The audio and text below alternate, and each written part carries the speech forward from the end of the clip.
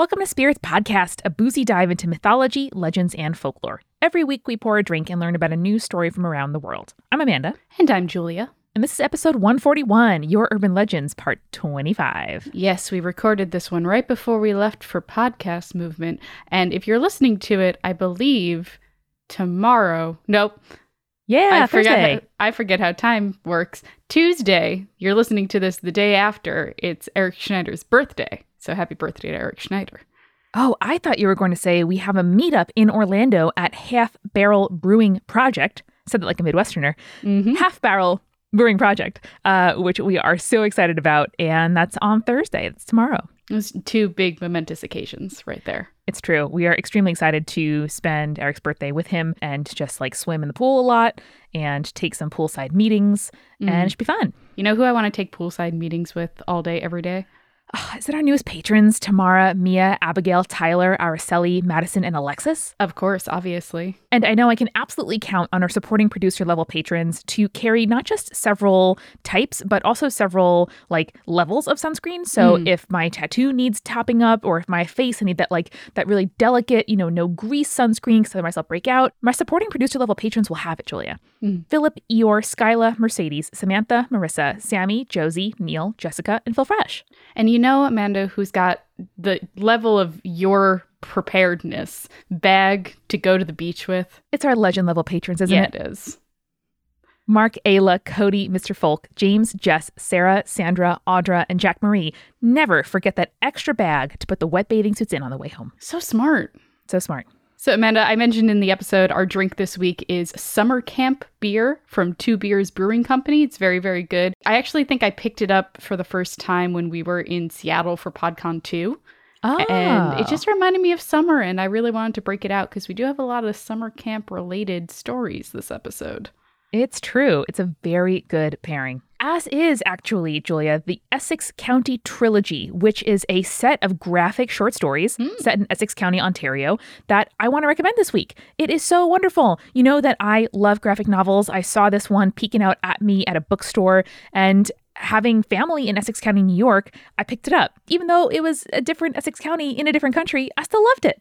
I love that it was looking for a home and it found you. It did. It was absolutely wonderful, and I think it's a very good summertime read. Yeah, pick it up if you need a summertime read. We're wrapping up summer real quick, but still, enjoy those last couple of weeks.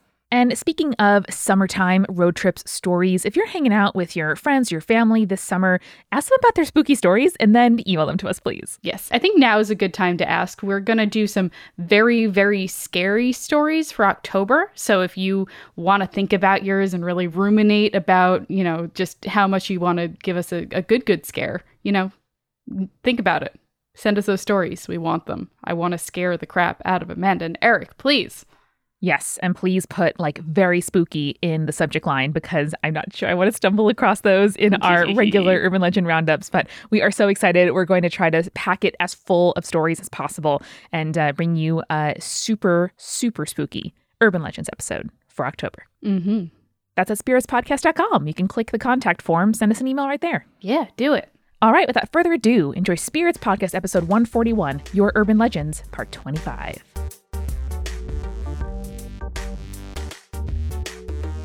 I feel like I'm still getting to know Mustache Eric. Oh, you're all gonna really get to know Mustache Eric because I'm shaving off all of this. Oh my god! Just for podcast movement. Oh my god! Are you maintaining that for my wedding as well? I just want to know how to be prepared. So yourself. I have a well. Let's start the episode. Okay. Oh, I'm in it. Yeah, we're rolling. We're in the episode. Listeners to the show don't know because I am only a voice. It's an audio medium. In podcast form. I recently shaved off my large beard and now would just have a very, very short beard, the shortest it can be with the clippers I have, and a full mustache. I had to give my girlfriend significant warning that this was going to happen. Smart. And she said, your body, your choice. I don't like this, but you could do it as long as it's not a permanent forever thing. And so at Podcast Movement, because she will not be in attendance, she's not able to come, unfortunately, I'm going to shave off the entire beard, just have a mustache, let it grow back a few days so she doesn't experience the change at all. Yep. In person. For your wedding, Julia, I plan on still having mostly full mustache, very short beard. Okay. But then we have a wedding for Kelsey's friends at the end of September. Okay. So at that point, I do need to have a more full beard because she refuses to take pictures with me at the wedding. Smart. If I just have Smart. this situation going on. I get it. I'm glad your beard is not being shaved this time by as the result of being kidnapped by a ghost. Yes, that's true. It did happen once. It did happen once. It was bad. It wasn't fun. But then we visited again in person together on elective terms and made our peace with it. Yes, we did. Yeah. I will say, like, it's very nice, the summer stash, because the beard doesn't get, like, terribly itchy or scratchy or anything during the summer, but, like, my face, like, is really getting that nice summer air. And I like it. I like that a lot. Well, speaking of summer, I have grabbed us all a couple of beers. It is from Two Beers Brewing Company. It's called Summer Camp, because I picked some interesting stories for this Hometown Urban Legends. But it's actually a blueberry kettle sour IPA, which normally I'm not a huge fan of IPAs, but it's got kind of that tart blueberry flavor with it, which I think is really like fantastic and reminds me of picking berries during the summertime. So please enjoy, everyone. Delicious. Thank you. You're welcome. I would love, in fact, to take this beer with me to a story which is so fitting, Jules, not just because of the summer camp, but also because of Bisexual Purple. Great. For this story is titled Magic Treehouse, Yosemite Forest Spirits, and My Bisexual Awakening. Beautiful. I'm so ready for it. This title is so iconic that, in fact, I thought that I had done it already because it was just like imprinted in my memory. So this comes from Clark, and he writes, "Hey y'all," Eric included because he is part of the Spirits team. Yeah, he is. It's true. I've been a listener for 6 or 7 months, depending on when you read this, and I love the show. I've been debating whether or not to send this email. As always, send it. Excellent. And I have a feeling y'all are going to like it. So my brother and I are only 14 months apart, and we've been very close since childhood. When I was younger, my family and I would go on trips to Yosemite National Park a lot. Sometimes 2 or 3 times a year, but often it was only once per year, and they're some of my fondest memories. I'm not an outdoors person by any stretch of the imagination, but I've always loved the view, and the atmosphere is really good for my anxiety. And now I would like to give a content warning here for Schneider feeling old. Are you ready? I'm ready. I have very recently turned 31. so I'm prepared. This happened when I was around 8, so 2009. No. What? No. We love all you babies who listen, but good Lord. All right. Oh my God. Please note going in that my parents were the opposite of helicopter parents, so they let my brother, Carter, and I do whatever the heck we wanted most of the time. Probably because Carter's parents are our age. Jesus. Okay. Whew.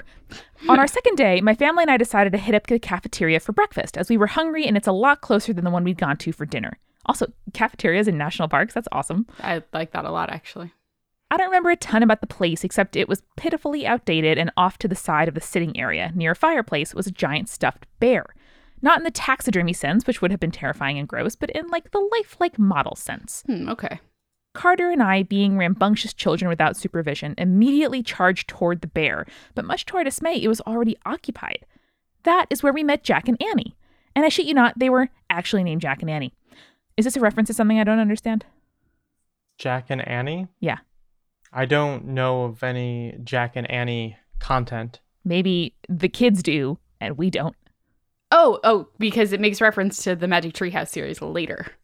So it's Magic Treehouse. Okay. They did indeed know the irony of their... Oh, well, Julia, I could have saved you a Google because they were adamant about the fact that they weren't named after the Magic Treehouse characters. Fair. They were twins. What is the Magic Treehouse? You never read the Magic Treehouse?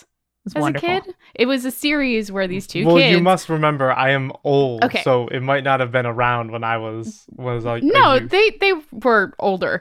So the Magic Treehouse series is a book where these two children have this magic treehouse, and when they go into the magic treehouse, it transports them into another like period of time, and then they learn about history while they're there. This is not... I know Liberty's kids. Okay. Would those kids time travel? No, they just lived during the Revolution. They were just around during the Revolutionary War. That's the wrong thing. They were twins around my brother's age, and I had huge crushes on both of them, which should have been a clue to me that I wasn't straight, but alas, it wasn't. Much to 8-year-old me's pleasure, the 4 of us hit it off, and Jack and Annie's parents were, just like ours, the opposite of helicopter parents. So we agreed to meet up later in the day, as not a single one of us had anything planned. Then again, 8 and 9-year-olds usually don't come up with complex plans about how they're going to spend their day. We spent the day around the cabins. Jack and Annie surprisingly had a cabin really close to ours, and like our parents, theirs were off exploring. We spent the day hitting each other with stick swords as I fell more and more madly in love with both of them, which in 8-year-old terms means I wanted to hold both of their hands. So relatable. Later that day, my parents got a picture of the 4 of us sword fighting with our sticks. We spent a lot of time with them around the park during our trip that year, and by the end, we'd exchanged emails, adamant to stay in contact. But the story isn't really about the trip itself. It's because 2 or 3 years ago, I brought up Jack and Annie with Carter, and surprisingly, he remembered them too. Except when we brought it up to our parents, they had no idea what we were talking about. According to them, there'd never been a Jack or an Annie that trip. What? Carter and I had spent all that time alone. But they had a picture. Well, we didn't believe them. We thought they had me pulling our leg or just forgetting. But no. Remember that photo our parents took of us? They showed it to Carter and me, and sure enough, it's just the 2 of us. Our stick swords locked in mortal combat. What the hell? But I wasn't going to give up that easily. I brought up the email. If they hadn't really existed, how had we exchanged emails? And then I remembered the time when I'd first tried to email them, it hadn't worked. There had never been an account with that email address. And Carter confirmed the same thing had happened to him. Now, we were really confused, and both of us being very into myths and legends and all that spooky crap, we created a theory. Ghosts. Jack and Annie were ghosts, and recent ghosts at that. And it does make some sense. Why would both of us remember the event the exact same way, down to where even that stuffed bear was placed? I tried to look up deaths in Yosemite between 1992, when The Magic Treehouse was first published, very smart, and 2009, but nothing came up that sounded like them. Still, that's the theory I believe. Could Carter and I have imagined it? Maybe, but I still can't get over how much our memories matched.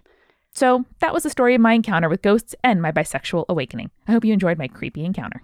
Oh man, I don't like that. I don't like that at all. It's so interesting. It's like I love the email. I love the sense memories. I love the photo. It feels so much like a short story. And then the last line is like, the photo showed only 2 children. And I found it really exciting. I mean, a thing that could have happened is they went through the plot of Back to the Future, but they didn't end up getting their parents back together, and so they disappeared from time. Oh, that's true. I mean, that's why when you send an email and there's the wrong account name, Bounce it's called back. a mailer demon. Oh my god.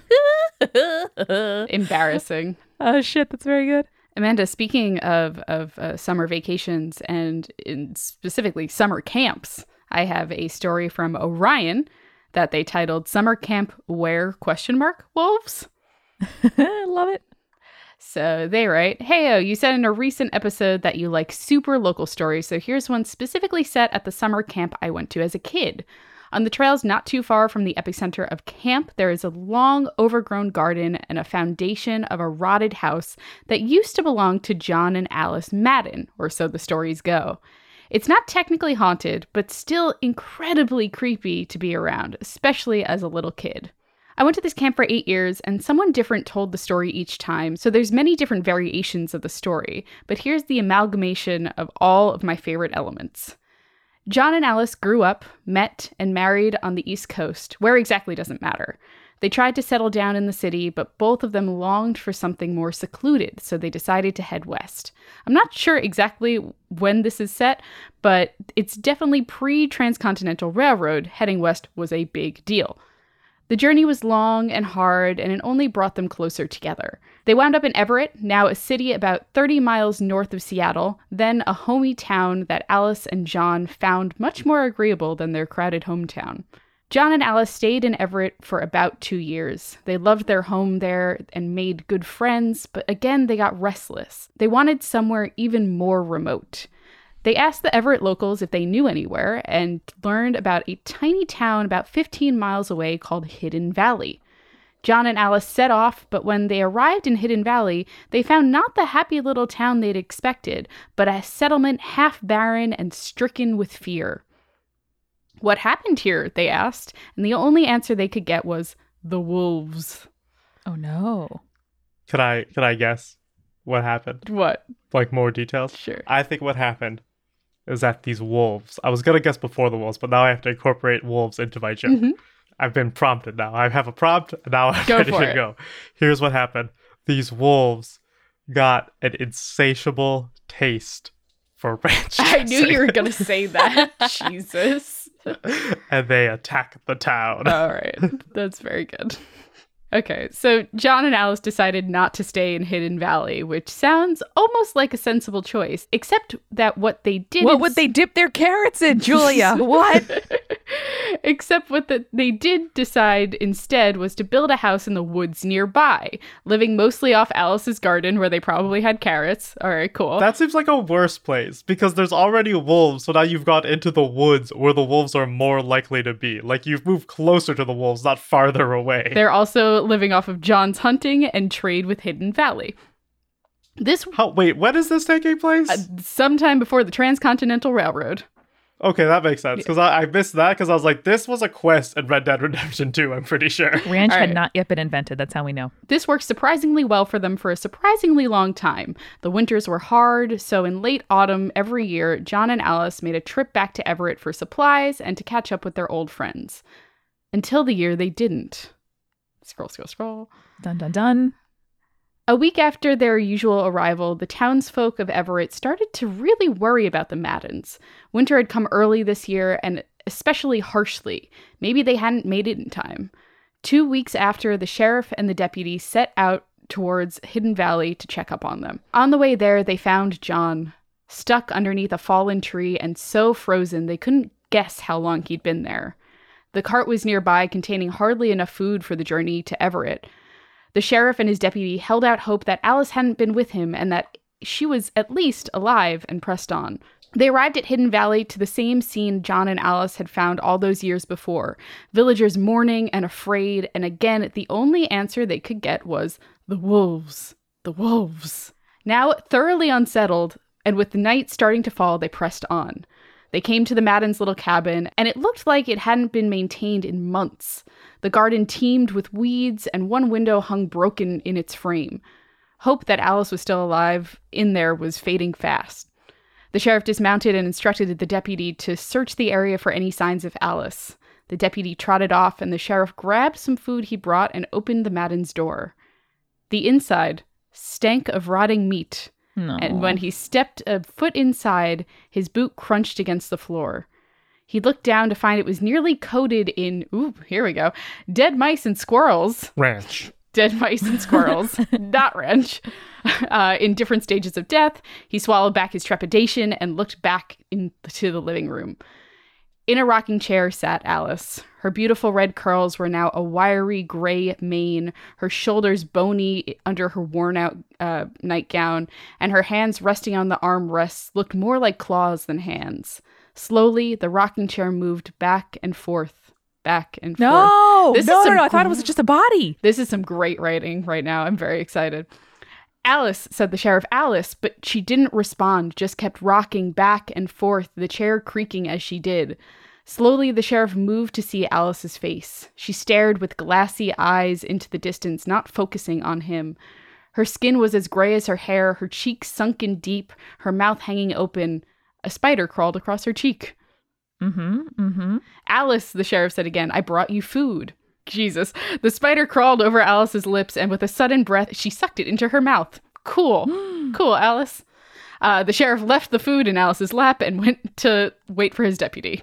Good, smart Food. choice. I would argue not a smart choice. I would argue the smarter choice would be to not have left the food. Yeah. Or gotten close to the creepy, ghastly lady. Yeah, okay. So he was hardly out the door before he heard a horse scream. I don't know if you've ever heard a horse scream, but it's a terrible, grating, piercing sound.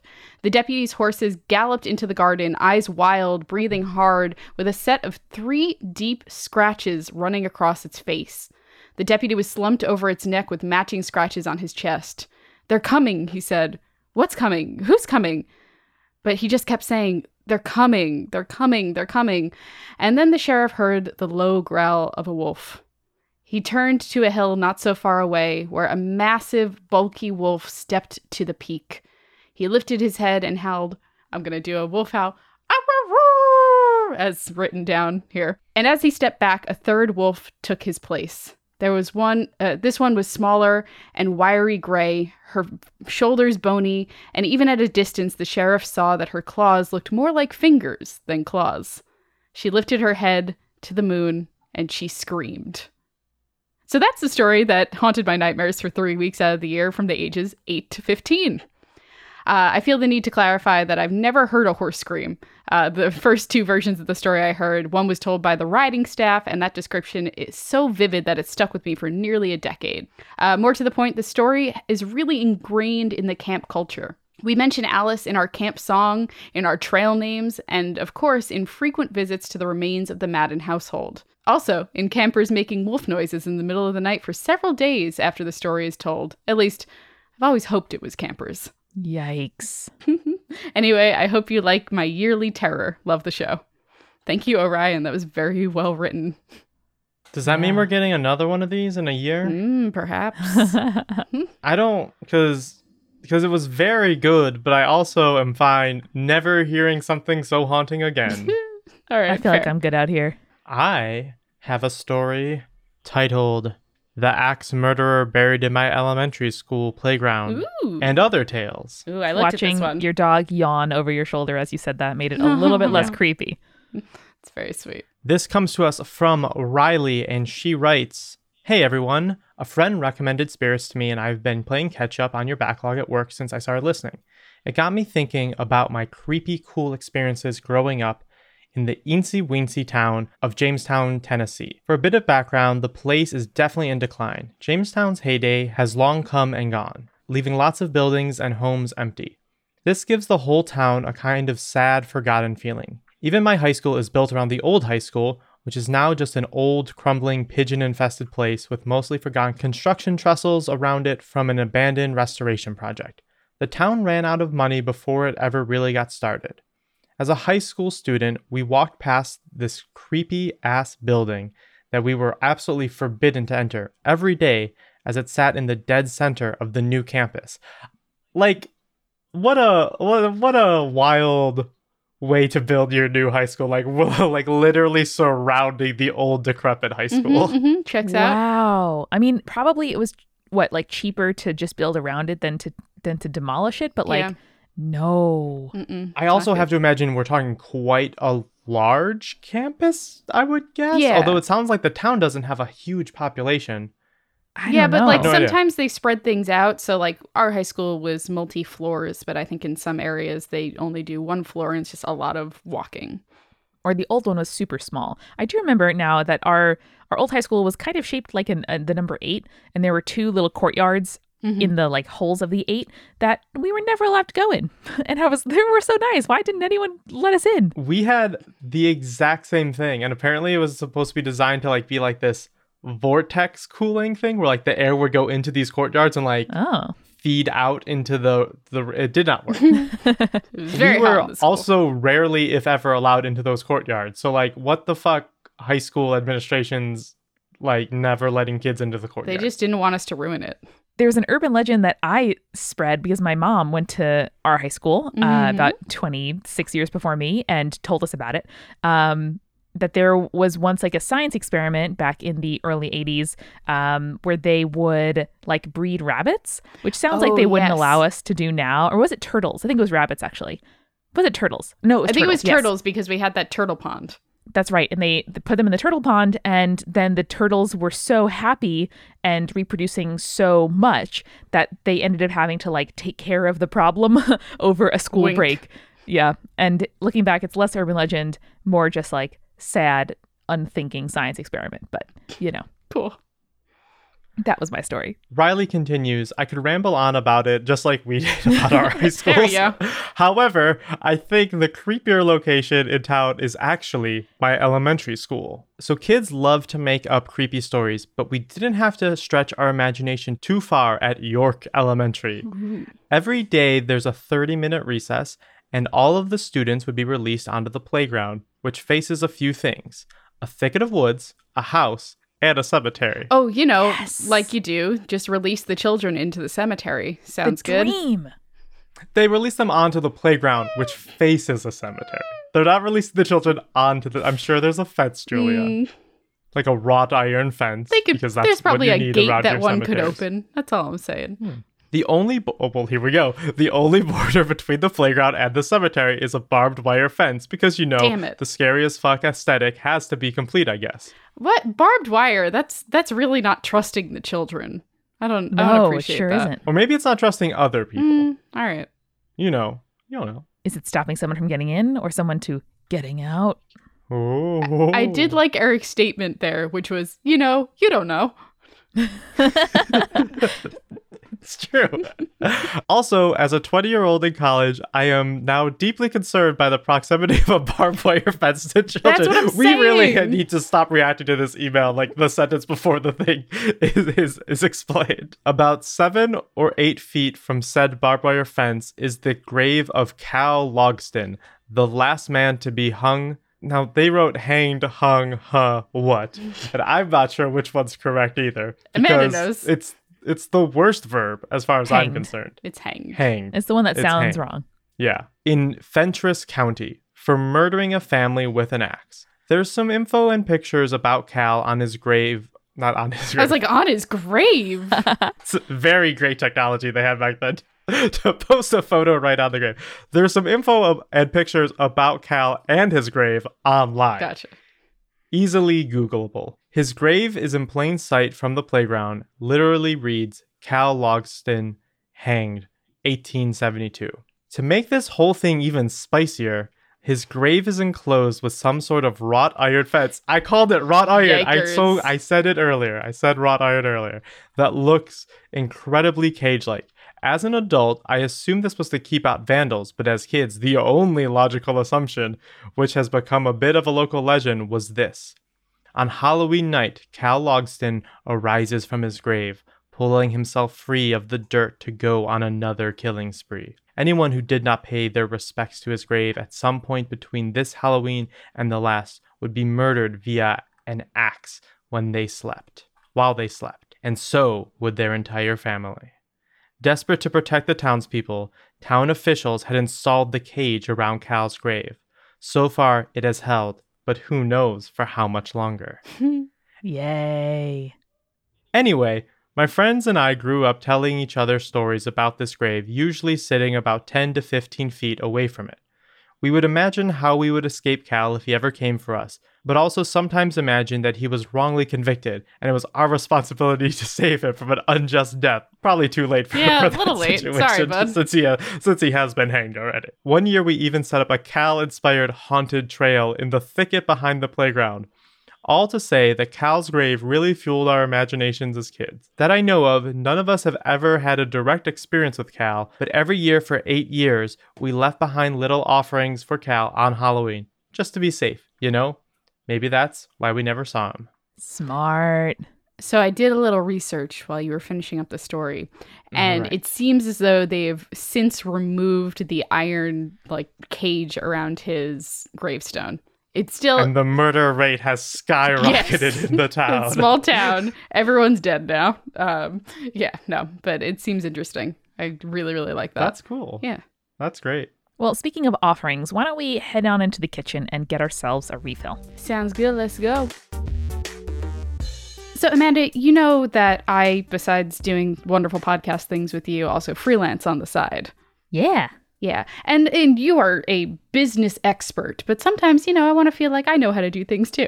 It's important. Everyone should know everything. Knowledge should be free. Yes, exactly. So I started taking a course on Skillshare called Freelancing for Creatives, from First Leap to Finances. And boy, I need that finances part real bad. It sounds like a really good course. Did you learn some good stuff? I did.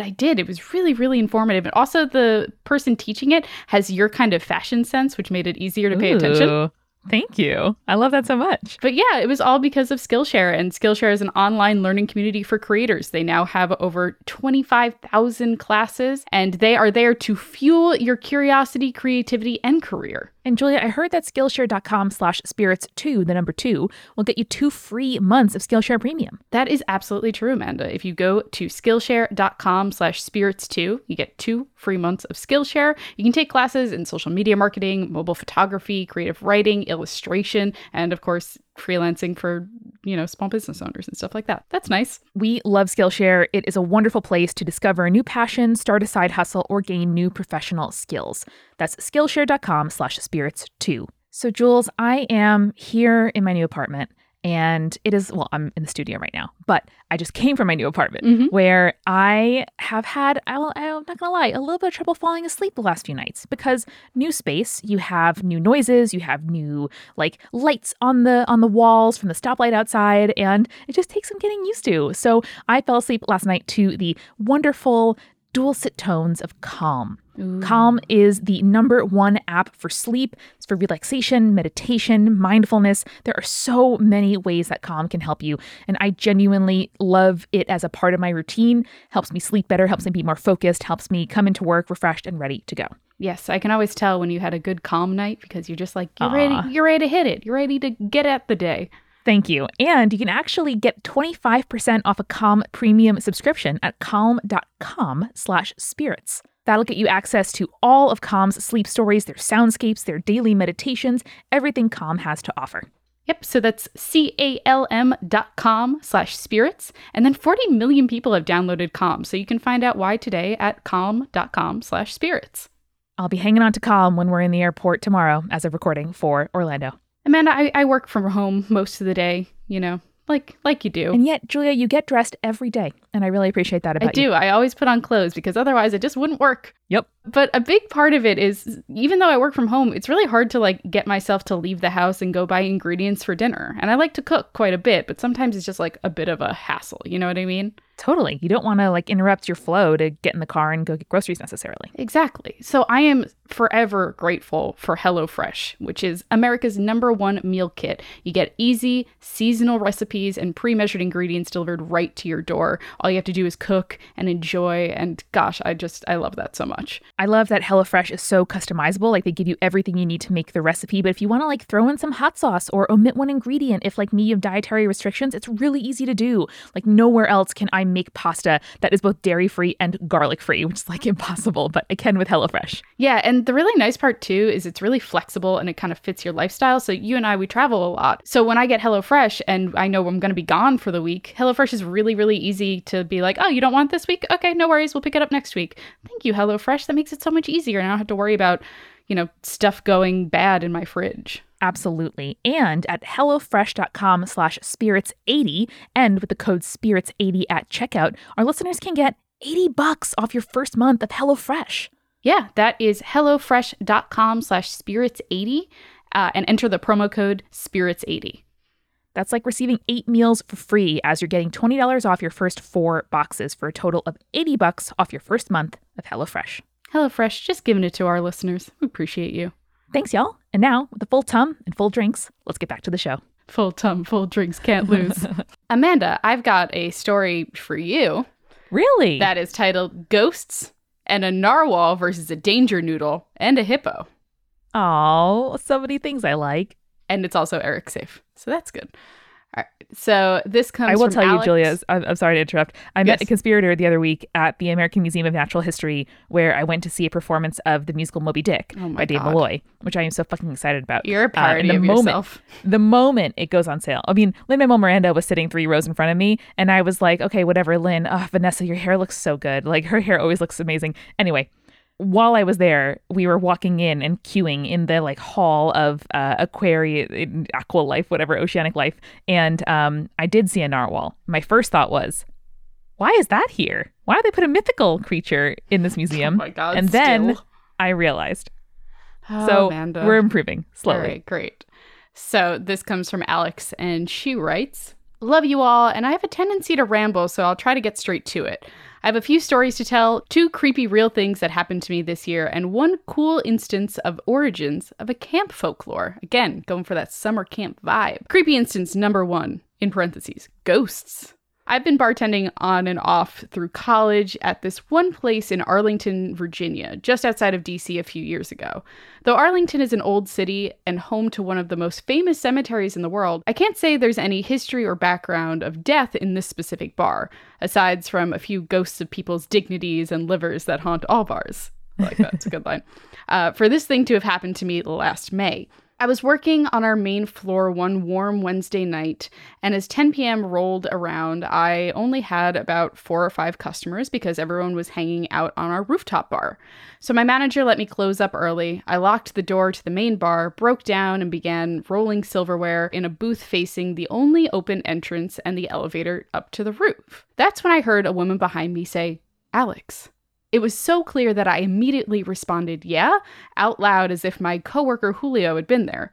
The problem was, I had closed up everything else behind me, locked the doors. Julio was upstairs on the bar, and at the time, I was the only female on staff.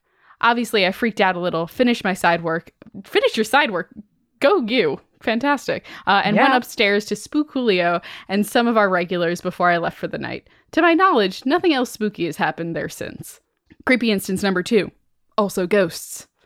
This one actually happened just last week. I've been a camp counselor over the last 6 summers. This will be a theme in the next story too. This year, with our teenagers, my girls had a particularly rambunctious night and had a hard time coming down from the camp dance feels. The teens tend to cry a lot because they've been at camp since they were all 8 and everyone feels like it's the end. Oh, it's sweet. Anyway, I'd come back to the cabins from a late night meeting and they were all still up writing letters to their crushes or whatever weird things while my co-counselor was down for the count asleep.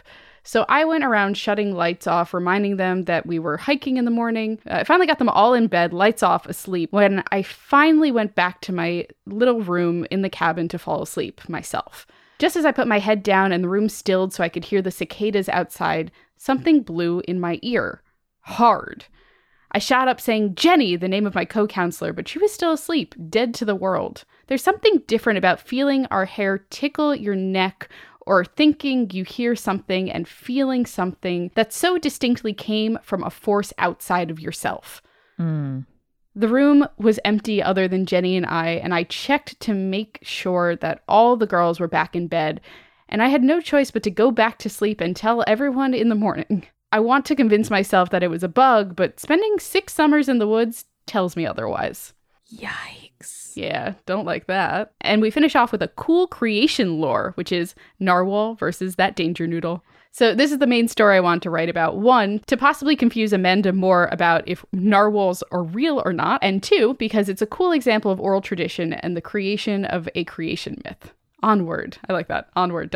Love it. The summer camp I work at is nestled in the Shenandoah Mountains of Virginia, right on the West Virginia border. It has a long, complicated history. The main structure was completed in 1873, and ever since, people have been venturing out there to drink from the pure mountain springs. It was run by a family with the last name of Muma, and is home to the only completely outdoor cathedral. It is also home to the Shenandoah Musical Festival, which usually has local orchestras or some other random bands old people come to see. But that's where I saw Smash Mouth front and center, and the Beach Boys played there just this past weekend. Aw. I like Smash Mouth. Very nice. It'd be cool to see them in live. At the camp, we have a lot of odd traditions like dressing up and scaring children and taking their teeth if they lose them at camp and leaving them with a popsicle and any random thing we can find, and letting campers sentence their counselors for committing crimes and dumping food on them when they are found guilty, and they are always found guilty. All in all, it's a quirky kind of place. So an old counselor of mine who later became my coworker and boss created an origin story to tell around the campfire every year, right before the alumni versus staff ultimate frisbee game. This sounds like a real fun camp. Sounds like a great camp. Congrats on your choices. Yes. It goes a little something like this. Anyway. Hit it. Once, when the land was flat and the trees were short, the entire area was ruled by a giant snake. The snake was by the name Squadoosh. Now, Squadoosh was bad. He was one bad mamma jamma.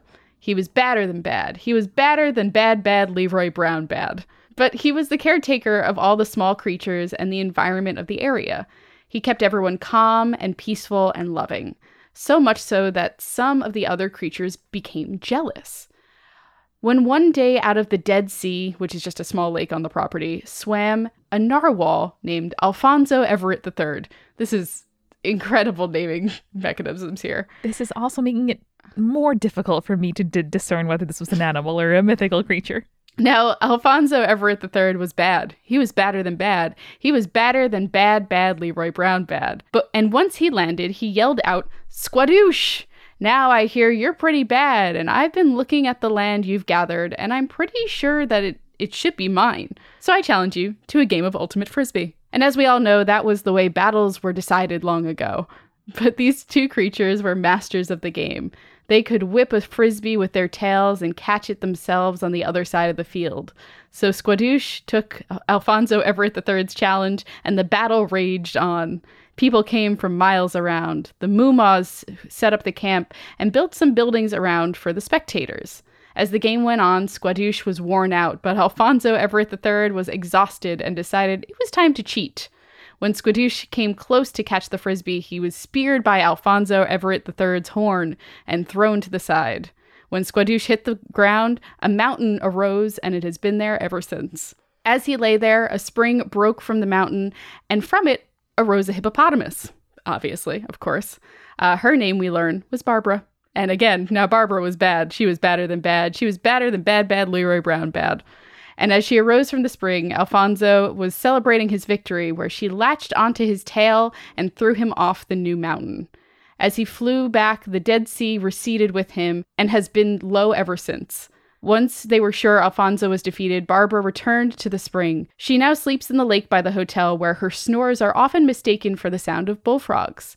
Squadoosh healed and made his way back to the camp, where he has made a home underneath the boys' latrines, where he waits in case Alfonso ever returns. So this was a long but very cute story that I always found neat to think about. While we tell lots of creepy stories at the camp, we can also create an oral tradition for campers that is fanciful and similar to creation stories from other cultures that explain the environment they find themselves around.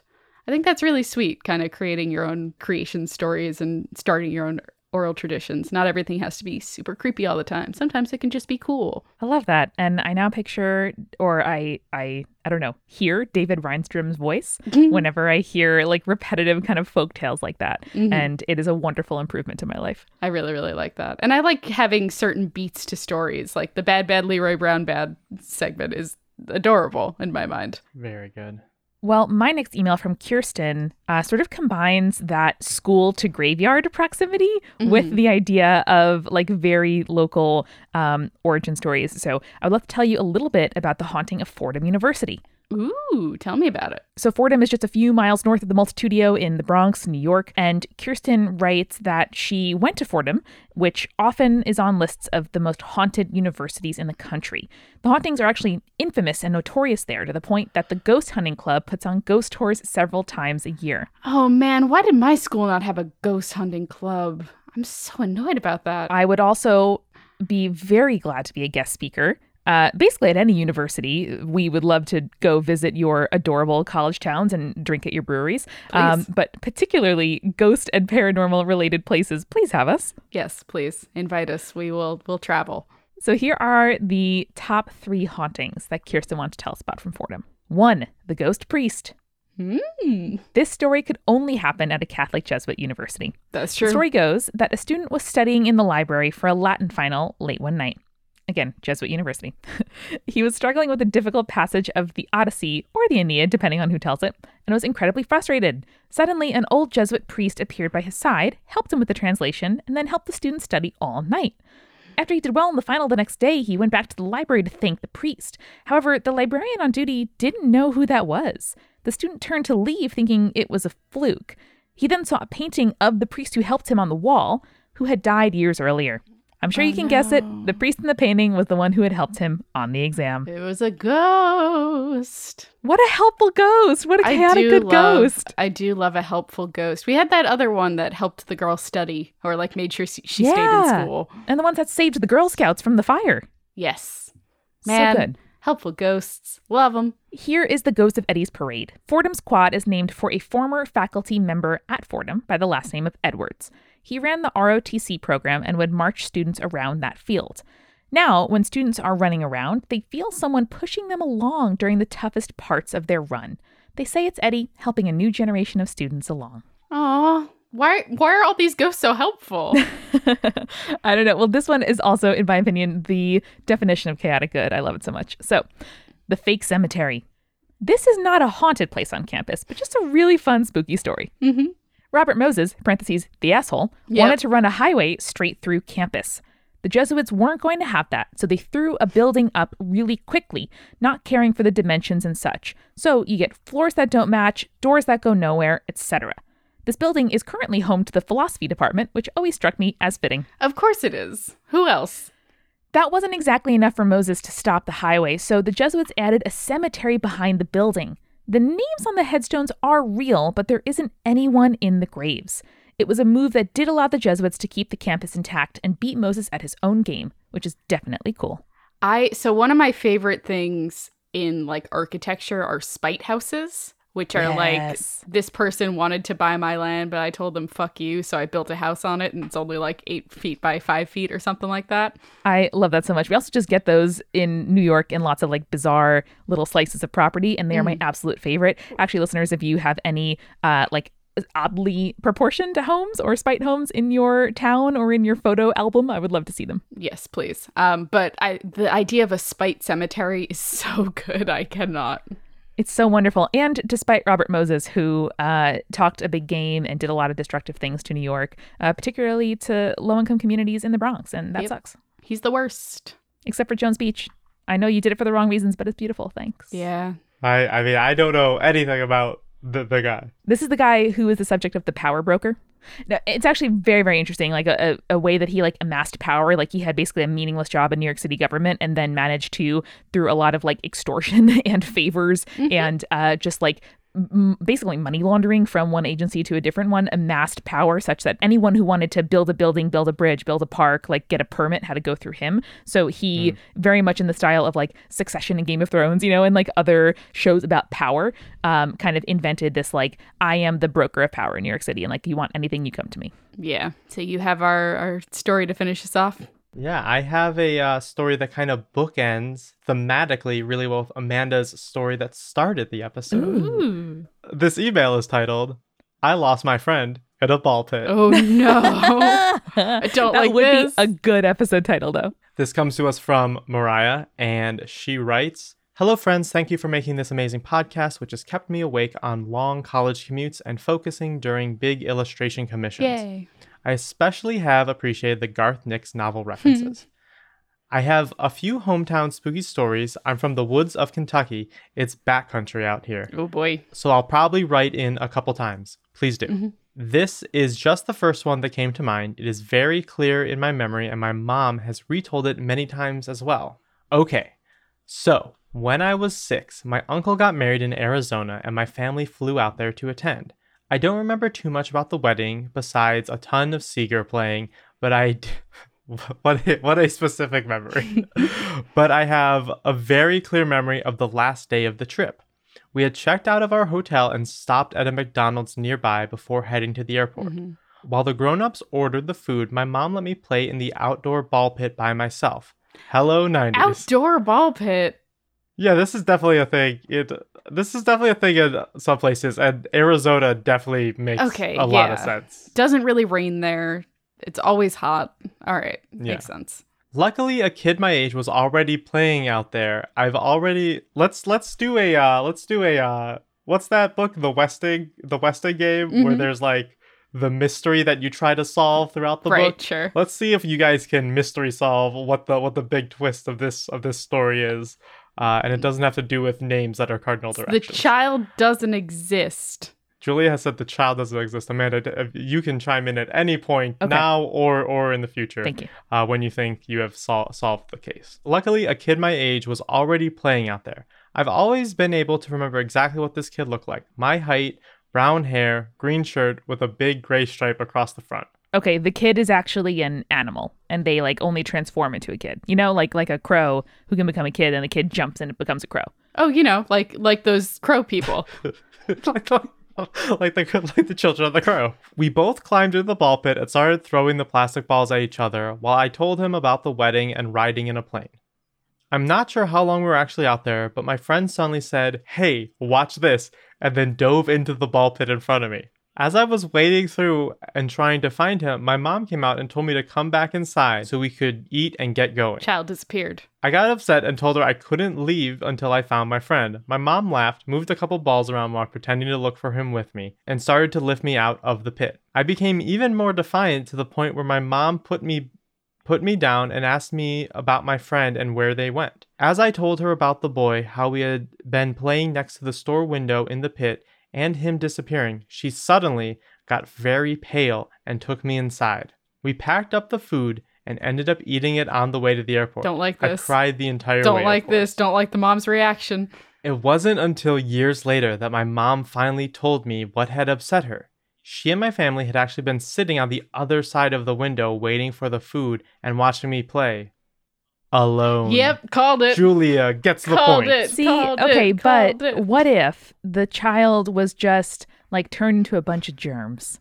But Child Crow, though. No. But the adults never saw a crow child or any other fantastical form of a non-existent child. No one else was ever out there with me. I had been laughing, talking, and throwing the balls in the empty side of the Oh pit. my god. Which is just a funny, just like thought, like these parents are just watching their child just like throwing balls at absolutely nothing, just aimlessly. Mm-hmm. My mom had come outside to get me because my solo conversation was starting to freak her out and thought that maybe I was talking to some random creepy adult. Ooh, good. I mean, good parenting. Solid. A+. True. And that's why you don't leave your 6-year-old out in the outdoor ball pit alone, Mom. Yeah, Mom. So, that's the first personal ghostly experience and one of my favorite stories to tell at parties to see who the cool kids are. Wishing you all the very best and keep up the good work. Cool. A lot of just disappearing kids. Yeah, no, in this I'm liking episode. that though. But like in like a not terrible. Yeah, in a not tragic way. Yeah. I want more like adventures with ghost children. But like not where they're haunting you, just like, oh yeah, I had this good friend, but they didn't exist. Listen. What I just described there was imaginary friends. I realize that now. But it's wonderful. It's ripe for storytelling. We have covered, I think, creepy kids, like flesh and blood kids who are very creepy. So now let's do some ghostly kids who are great. Yeah. Yeah. There was Why a lot not? of positive ghost experiences in this episode, and I appreciate it. I like it. I know a lot of you listen late at night, so hopefully that was a little, a little like nice thought to send you to sleep on. Yeah. And remember, listeners, as you hang out with your ghostly friend, to stay creepy. Stay cool. Thanks again to our sponsors. Skillshare.com/spirits2 will get you 2 free months of Skillshare Premium. At calm.com/spirits, you can get 25% off your Calm Premium subscription. And at HelloFresh.com/spirits80, with the code spirits80 at checkout, you can get $80 off your first month of HelloFresh.